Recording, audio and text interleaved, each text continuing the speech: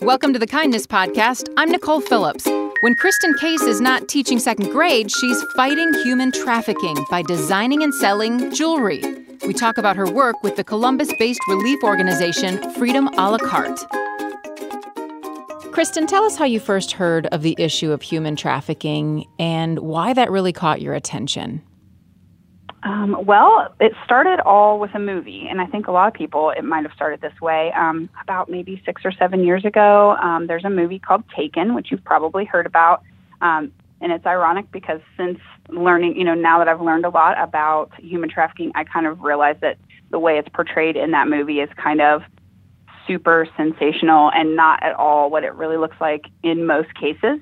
But I'm still thankful for that movie because the storyline was that, a person's daughter was kind of overseas and got caught up in a ring of sex trafficking. And so even though that might not be the way it typically goes with the majority of situations, I'm super thankful for it because the whole time, all I could think of was, oh my gosh, what a sick person to write this movie, who is thinking these things, And so the whole time I'm just totally appalled that something like this could happen. In the movie, it's not just one person, it's this big network of people, from the first person she meets who's, kind of kind to her, all the way through this network of different people who are running, these trafficking rings everywhere. So my first thought is ew, who could think of this? This is just sick, imagination. But, art imitates life, right? So there's probably some truth in it somewhere. So I remember coming home from the movie theater that night, and my husband just goes to bed like any old day. And I was just disturbed. I could not stop thinking about it. And so I couldn't sleep. I got online. I started researching about human trafficking. Okay, is this real? Is this something that really happens? And if so, does it is it just these poor people in foreign countries, or is this something that happens here? And I could not believe, for hours, I was up till 2 or 3 o'clock in the morning just reading about human trafficking. And I just couldn't believe that the whole time I was thinking, this sounds like slavery. This sounds like people enslaving other people. That cannot be right. But the more I read about it, it's so sadly common. It's so everywhere. And what I found out was Ohio it was happening a lot in Ohio. And I'm oh, no, this is my place. This is my home state. That can't happen. And so kind of that lit the fire in me that night as far as being angry about it or being upset about it. But I literally just closed my laptop and said okay, God, I'd like to forget every single thing I just read because that was so horrible. I don't want to know those things. And then I just kind of went to bed, and it just kind of sat there in me for a while. And then it was just, how every once in a while, you start hearing about something, and all of a sudden you hear about it everywhere. Right. And that's kind of how it was with human trafficking. It would seem like every once in a while I would see something on the news, a book would come out. It was just in my face a lot. And, I'm all about there's a million things in the world we could kind of put our energies into, but the ones that keep coming at you, there's a reason, that's your thing to kind of do something about. So all this time, I kind of feel like I'm supposed to do something about this, but I'm a second grade teacher. What do I do about this problem of human trafficking worldwide and local? So that's when it started for me, and it basically never stopped bothering me. So that's kind of how I got started even knowing about human trafficking. And then, again, another thing that popped up on my radar is a local group. I saw a thing in my church bulletin. They were coming to do a training at our church about basically human trafficking 101. And I thought, okay, well, here's my chance to learn for real. These are people really working with folks who have come out of trafficking. And I want to hear what these people have to say. I don't know if the stuff in the movies is right or what I read online is right. I want to hear from them. And the organization at the time was called DOMA International. They've since kind of umbrellaed their name under another organization that they created as well. But that's how I learned about it. And from then, I really heard stories about people truly in my backyard. Literally in Columbus, where I grew up my whole life. And I just kept thinking the whole time, these women could be me. This could have been me. Just the situations that young girls found themselves in that kind of led to them being with people who exploited them. That could have been me. It could have been any of us. We all make decisions when we're teenagers or whatnot that, we might get ourselves in situations where we realize, oh, we can't get out of this. That's kind of how it started for me. What do those situations look like? You say it's different in real life than it is in the movies in most circumstances, but I mean, I'm still stuck on the, wait, what? This is happening in Columbus, Ohio? So what does that look like? The main story that caught me, that really kind of like just put its hooks in my heart, was a story of a young girl that they had actually worked with. She was from a suburb of the Columbus area, a nice area, a nice family. It wasn't like this 50 million, unfortunate circumstances. She was just a typical anybody kind of person. And so that right there kind of blew the stereotype out of the water for me, because you always think like, oh, it's people from this part of town or this situation with their family and, or people in poverty. And that very well can be true. Those are all factors that contribute to, the risk. But in this particular story that the trainer shared with me, she talked about a girl who was from the suburbs of Columbus and how she had met she was a teenager, and she had met a boy, which turned out to be an older man, like in his 20s or so. And, when you're a young girl and you have an older boyfriend showing you attention and telling you you're pretty and just basically giving you all the attention that every young girl wants, you're kind of love struck and you go along with just about anything they say. So, there was some partying involved and there was some, doing drugs involved and that sort of thing. And he had just kind of convinced her to spend a lot of time with them, kind of sort of isolating her from her family. And then after a while, he'd taken her to a party for the weekend or a party at his place. I can't remember exactly what it was, but, people were doing some drugs and just in their mind, all hanging out with friends and having a party time. And then he started to ask her how she was planning to pay for all the drugs that he'd been giving her. And this girl, like I said, she thought this was her boyfriend, and she and her boyfriend were doing this together, and it was just a fun time they were having. A lot of us teenagers get wrapped up in that kind of stuff and, trust the people we're with just kind of blindly, especially if they tell us things about like that they love us and they care about us and all that, and we think that we're in this relationship. And the young girl was kind of like, whoa, what are you talking about? And, he and some of his friends pressed her like, well, I mean, you didn't think this was free, did you? And we're not talking about like, smoking some marijuana or something. I mean, they're giving hard drugs. So she's basically addicted to these already, even in a couple of weekends. So he's kind of got her trapped. Do you see how that works? Yeah. It just kind of flipped it a little bit. And then ultimately he said, well, you're going to have to figure out a way to pay, this is not free. You have to pay for this. And basically said, well, we can show you how to earn this money back. And then, you think you're a 15-year-old girl. You are with a much older boyfriend that your parents don't know about, that you've been spending a lot of time with, that you're in like another part of the city you're not familiar with. You're surrounded by people that you thought you knew, but now you don't. And also you're doing crack cocaine or you're doing a hard drug like that. So you're not exactly going to call your mom up and say, hey, Mom, hey, I'm doing crack with my 20-some-year-old boyfriend, and we're in this different part of town. I lied to you all this time. Can you come pick me up? Right. So you can see how a 15-year-old person would be. It's terrifying, and they're in a situation where they don't feel like they have another choice. And that was this young lady's story. And when they told me that, I literally could picture myself.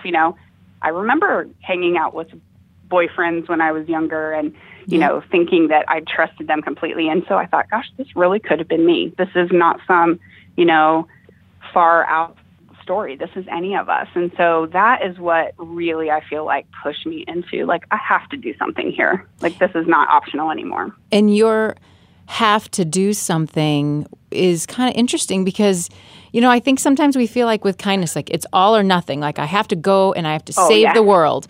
But we can save the world one drop at a time. And I love that because I feel like that's what you're doing consistently. So talk about that. What did this fire in the pit of your stomach turn into?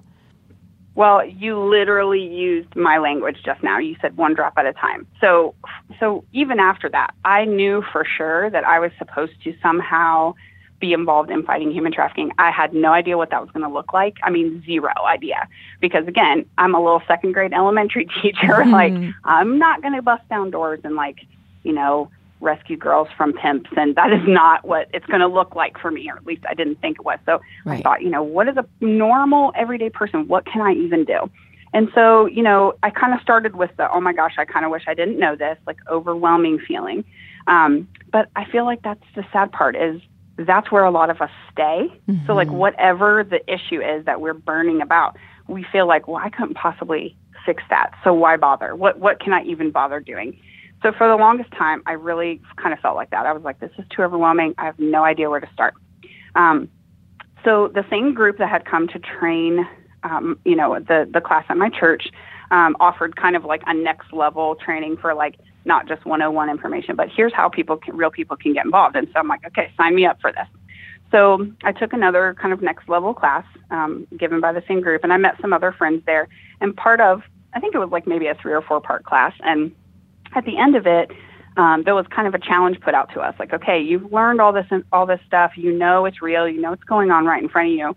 Kind of what are you willing to do about it? And they gave some opportunity, here's some different things that organizations are doing, but they really encouraged us to think outside the box. They said, you can donate time, you can donate goods, you can donate money, your talents, like different things. Mm-hmm. And so still I was not really sure, but a friend of mine in the class decided to organize an awareness night, and she kind of centered it around art. Like she did an art installation to kind of just, make people aware what was going on. Mm-hmm. And it was at the Gallery Hop downtown, so it's kind of like other people are there looking at art anyway, so it was perfect. And she asked me, she said, do you want to help with this? And I told her I would, and she said, it'd be cool if we knew somebody that could make stuff maybe to sell, and we could donate some of the money to this organization. I said, oh yeah, that would be awesome. And I said, I used to make jewelry in high school, and I'm talking like put some beads on a string jewelry, okay, not fancy, right? Friendship pins? Any elementary kids could be doing what I was doing. Like I used to make a couple of earrings and like nothing fancy, but I said, yeah, maybe I could put something together for that. She's like, yeah, let's do that. So I kind of sketched out some ideas. Nothing felt really like the thing, it was just like, okay, I guess I'll do this and we'll sell it for $5 or something. And I'm telling you, this is where all the best ideas happen. I was taking a shower and shampooing my hair. I'm telling you, shampooing your hair does something about the ideas. And as I'm shampooing my hair, I kid you not, it came to me clear as day, like a picture. I can even picture it right now. Like it was like a little circle of metal, and in like the letters were stamped in the metal, and it just said the word free. And it was kind of shiny and, just like a little necklace. And I thought, oh my gosh, that's so cool. That's what I should make. But I have no idea how to do this. Like, my barrier is I literally don't know how to do this. So right. I was like, okay, well, I'll just table that and we'll figure it out. And I talked to my husband. I said, I got this cool idea, but I don't know how to do it. He goes, oh, I can tell you how to do that. And I'm thinking, okay, my big burly husband, you're going to tell me how to make jewelry. And so he goes, literally, he works, he's a like an HVAC technician. So he works in the belly of buildings and stuff all the time. And so he goes, oh, yeah, people stamp like tags all the time to label pipes and stuff. So like, what's in the pipe. And he goes, I can just get you some stuff. You can stamp that in like a little piece of brass. And I'm like, no way. So he goes out and buys my first set of stamps for me and a whole bunch of brass little circles and helps me make it happen. And so I did, I stamped it exactly how I saw it kind of in my little vision there. And we sold, I made like 20 or 30 of them. I don't even know. And we sold them all out and we donated the money. And so I thought, man, that's great. Like I can donate a few bucks to this organization, and that's how I'm going to like fight this. Yep. And I knew it was not going to change the world. It was not going to let them end trafficking that week or anything, but it was a little drop in the bucket. And so that's what I mean by, you just use my word. Like I don't like measure impact in like giant, measures. It's like a little drop in the bucket each time. And that's how I started. And then people kind of kept asking me, hey, can you come sell your jewelry here? And I was like, I'm sorry to tell you, that's not really my thing. It was just like a one-time deal, but, sure, I'll make a few more. And then it just kind of like kept building and building, and to a point I thought, maybe I should make this into like a little side business that I actually do focus on doing this more. And that's kind of how Fancy Freedom was born. And your husband was kind of a part of it all along the way. I love the story of him at the kitchen table the very first time. Can you share that with our friends? Yeah. And this honestly is like, I just posted about this because it like popped up on my Facebook memories or something. I just posted about this last week, but literally after he had told me, you know, I can get these little metal stamps for you that have like the alphabet on them, and you can stamp this metal, and I'll just, you know, you can use my hammers and stuff. I thought, okay, that's great. So I come home that night, and this is the best. I come home, I open the front door, and it smells like terribly of chemicals or something. I was like, what is going on? Pizza gone really wrong. Oh, that's what I was like. I thought my gas was leaking in my house or something crazy. So I walk in, and he is sitting at the dining room table, which is all oak, by the way, and he has a blowtorch, and he's got all these stamps and all these little pieces of brass everywhere. And I'm like, what on earth are you doing? And he starts showing me what he's doing, and I'm just, the whole thing, I'm just like, it is not safe to use a blowtorch in the house, man. Like, what are you thinking? Like, I love you, but you're crazy right now. And so he starts showing me, you know, oh, I thought it would be kind of cool to, like, you can use the blowtorch to, like, color the brass. And he's just showing me different. And I'm like, okay, this is all great, but, dude, you're going to burn our house down. Like, you need to stop. And so it was funny because in the process of this conversation, he, like, dropped something, and it burnt the table. And I was kind of like, told you so, you know what I mean? Like, that's what I mean. So I was kind of like, I wouldn't say mad, but I was perturbed a bit. Like, dude, of course you can't do that. Like, that's such a, like, guy thing to do. It's right. Like, blow torch to the dining room table.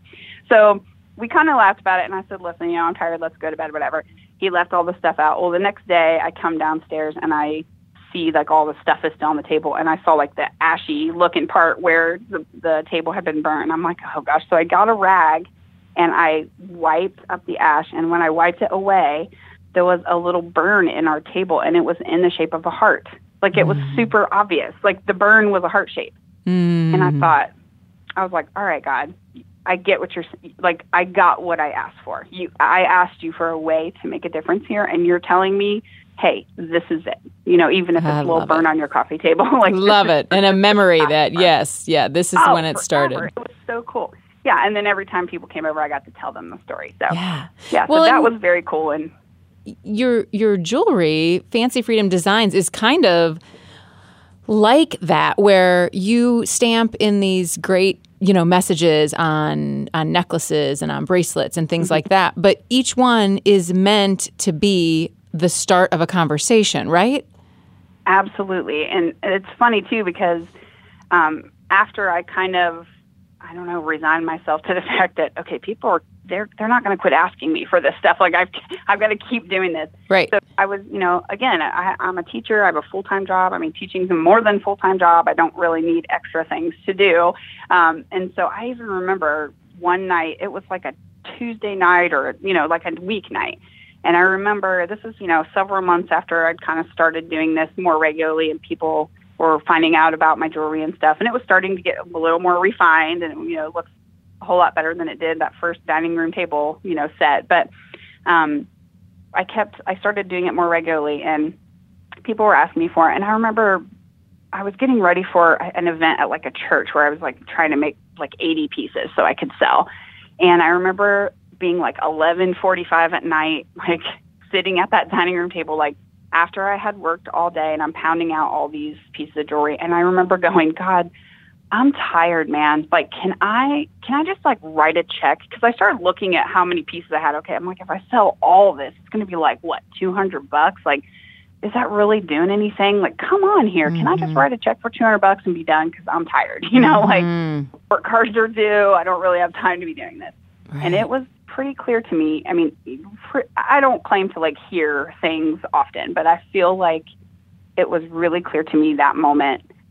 It's not about the money. It's about the conversations. And I remember even kind of not being sure what that meant at the time. And then later that week, someone said to me, like, oh, I forgot to tell you, I wore one of your bracelets, and somebody asked me, like, oh, where'd you get that? And I got to tell them all about you and, like, the human trafficking, and, like, it was just a cool conversation. And as soon as they told me that, I thought, okay, I get you, God. I get what you're saying. Like, it's not about me trying, obviously a couple $100 here and there is not going to change the life of this nonprofit that I'm, like, trying to help support. It's, but so many people might, you know, that necklace or that bracelet that someone wears out into their job and their community, it can go so much farther than me just telling you about human trafficking. Right. And so that's kind of when it all clicked for me. And I'm like, okay, I get you. I get what you're saying here. And you have a store now on Etsy, so people can find Fancy Freedom Designs on Etsy. And absolutely. I'm wondering, it's such a dark topic. There's just darkness there whenever I think of human trafficking. What keeps you going? How do you not grow weary of doing good when you're sitting there at your dining room table pounding out messages? Well, there are days when I don't want to do it. There's days when, again, like my report cards are due and I've got a giant stack of stuff that needs graded and 15 parents I need to call, and I don't want to do extra stuff. But I'll tell you, part of the reason I stick with, or the main reason really that I stick with it, is the organization that I will send, funds to different organizations in Columbus that support survivors in different ways. But the primary organization I support is called Freedom a la carte. And they're the ones that kind of, like I said, spun out of the DOMA International, who I was originally trained from. And they are connected to a court program here called CATCH Court, CATCH. It stands for Changing Actions to Change Habits. And it was founded by Judge Herbert. Shout out to Judge Herbert. He's my man. He's awesome. And Judge Herbert started this court, a special docket court for women who've been brought in on prostitution charges, because he started to notice they look a lot like domestic violence victims. They look a lot more like victims than perpetrators, And interesting. And so it's amazing. If you get a chance, definitely look up CATCH Court, read about it. You'll just love everything about it. But the ladies in the CATCH Court program, rather than just going to jail and then getting back out and going back to the same place, that the only thing that they know or have been with for a long time, it's a 2-year program, and it has trauma counseling and drug addiction counseling and all kinds of different facets to it, support, with just daily life and job training and all kinds of different things. So it's a rehabilitative type setup. And I remember when I heard about that, the Freedom a la carte is kind of the support system for that. So they work together. And when I heard about that, I thought, oh my gosh, that's so amazing. I got the chance to visit a long time ago before I really knew everybody there and that kind of thing, knew Judge Herbert or his staff or anything. And I got to visit, and I sat for 2 or 3 hours and just listened to the stories. The women come once a week to court, so that's kind of like their probation officer check-in type situation. So instead of coming once a month or once every few months, they're there every single week. And they just support each other. They sit and talk about how they're doing. What are they struggling with? Things they've done that week that have been like wins for them. And then they, different things, actually the legal parts of what they need to be there for court, also go on as well. But it's just like a big support system. And so like just standing there and seeing these women and hearing their stories and just like what amazing overcomers they are. And if they're just given a network of support of people to say, you know what, let me help you fill out this job application, or let me help you find a situation where you can get enough clothes that you need, or let me take you downtown so that you can get your driver's license reinstated. Like let me help you figure out how to cook pancakes for your kids, right. Things that we all learned just growing up, but that they might not have had the chance to learn from in situations that they were in. So I thought, oh my gosh, this is amazing. Like, as big as the network of human trafficking can be, like this network is way more powerful than that. And so, when I'm sitting there and I'm banging out some bracelets or necklaces or whatnot, I think, okay, well, this might make $20 for the organization, but that might be a bus ticket for someone to go down and fill out legal paperwork to get their kids back. Or, it might be enough for them to help a survivor get some winter clothes. Or, I just think of it more of like, how can this further that support system, that network, kind of make the web of the network go out a little further. Right. And putting an actual face. Yeah, that's what keeps me going. And, it's amazing. Like, these women are some of the strongest women I've ever met. They're amazing. It's been, I've been working and supporting Freedom a la carte just in my little drop in the bucket ways for about 6 years now or so, I think. And it's just, they're just doing amazing work, and I'm just happy to support it. And I've met several of the ladies that have come through the program and graduated now, and they're amazing. They're an inspiration to me. So, if all I need to do is make a few bracelets to kind of do a little something extra to help them, then I'm sure going to do it. Krysten Case, you are an inspiration to me. Thank you so much for talking with me today. Well, hey, ditto right back at you. I love everything you're doing with the kindness movement. You're amazing. That was a conversation with Krysten Case. You can find her jewelry by searching Etsy.com for Fancy Freedom Designs. Thanks for listening to the Kindness Podcast. It's produced by WOUB Public Media and relies heavily on the kindness of engineer Adam Rich and intern Madeline Peck. I'm Nicole Phillips. We hope you'll subscribe to the Kindness Podcast on iTunes, Google Play, or Stitcher, and find us on social media at Kindness Podcast. If you like the show, we'd love it if you'd spread some kindness in the review section.